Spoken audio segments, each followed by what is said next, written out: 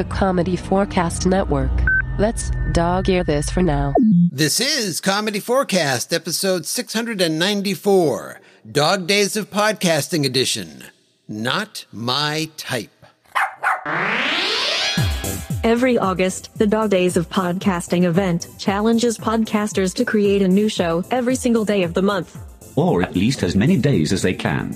Comedy Forecast has been a participant virtually every year since the challenge began. During last year's event, we looked at one odd news story each day. And we're doing it again this year.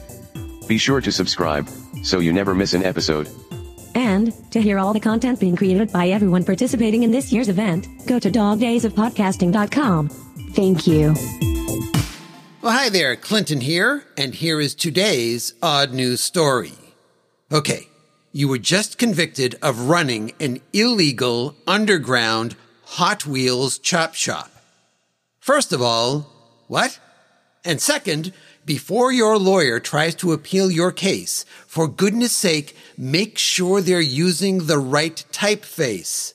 That's because Mark J. Langer, court clerk for the U.S. Court of Appeals for the District of Columbia, has notified lawyers that the court will now officially discourage the use of the typeface known as Garamond, saying that those wishing to file with the court use one of the popular alternatives.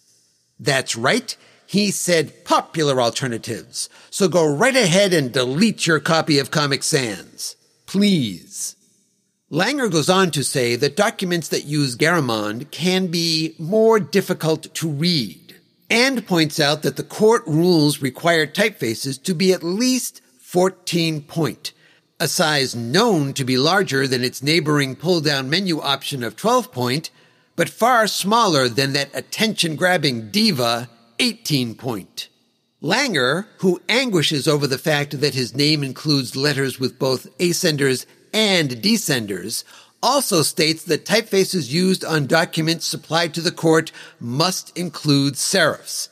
You know, those little flourishes used on typefaces? Typefaces like, Garamond? But now the court clerk is encouraging people to submit their briefs, as in paperwork, so please get your minds out of the gutter, using other fancy fonts. Langer says that the court has determined that certain typefaces, such as Century and Times New Roman, are more legible. Personally, I think Langer's recent investments in the exploding Century and Times New Roman typeface industries deserves a bit of investigating. Don't you? For some historical background here, the Garamond typeface was created in the 16th century by the French engraver Claude Garamond. It was named after his cousin, Pierre Typeface, I think. Versions of Garamond have been widely used ever since, including in the Harry Potter series.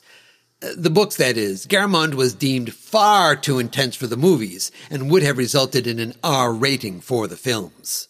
And it's popular with lawyers, too, with one stating, quote, "It's the only one I use. It looks nicer than Times New Roman," close quote, clearly throwing down the typeface gauntlet there. Woo! But let's dog-ear that for now and talk about you. I think the key takeaway here is that in the Futura, forget the countless hours of research, Mark J. Langer has already done the Tahoma work for you. Just tell your courier to get with the times and use that Century typeface. Oh, and I never got around to telling you what Mr. Langer thinks of double spacing and wide margins. That's mind-boggling. But we'll leave that for another day, because for now, that's it. We're done. Bye-bye. Episode contents, including story and music, by Clinton Alvord. Copyright 2021. All rights reserved.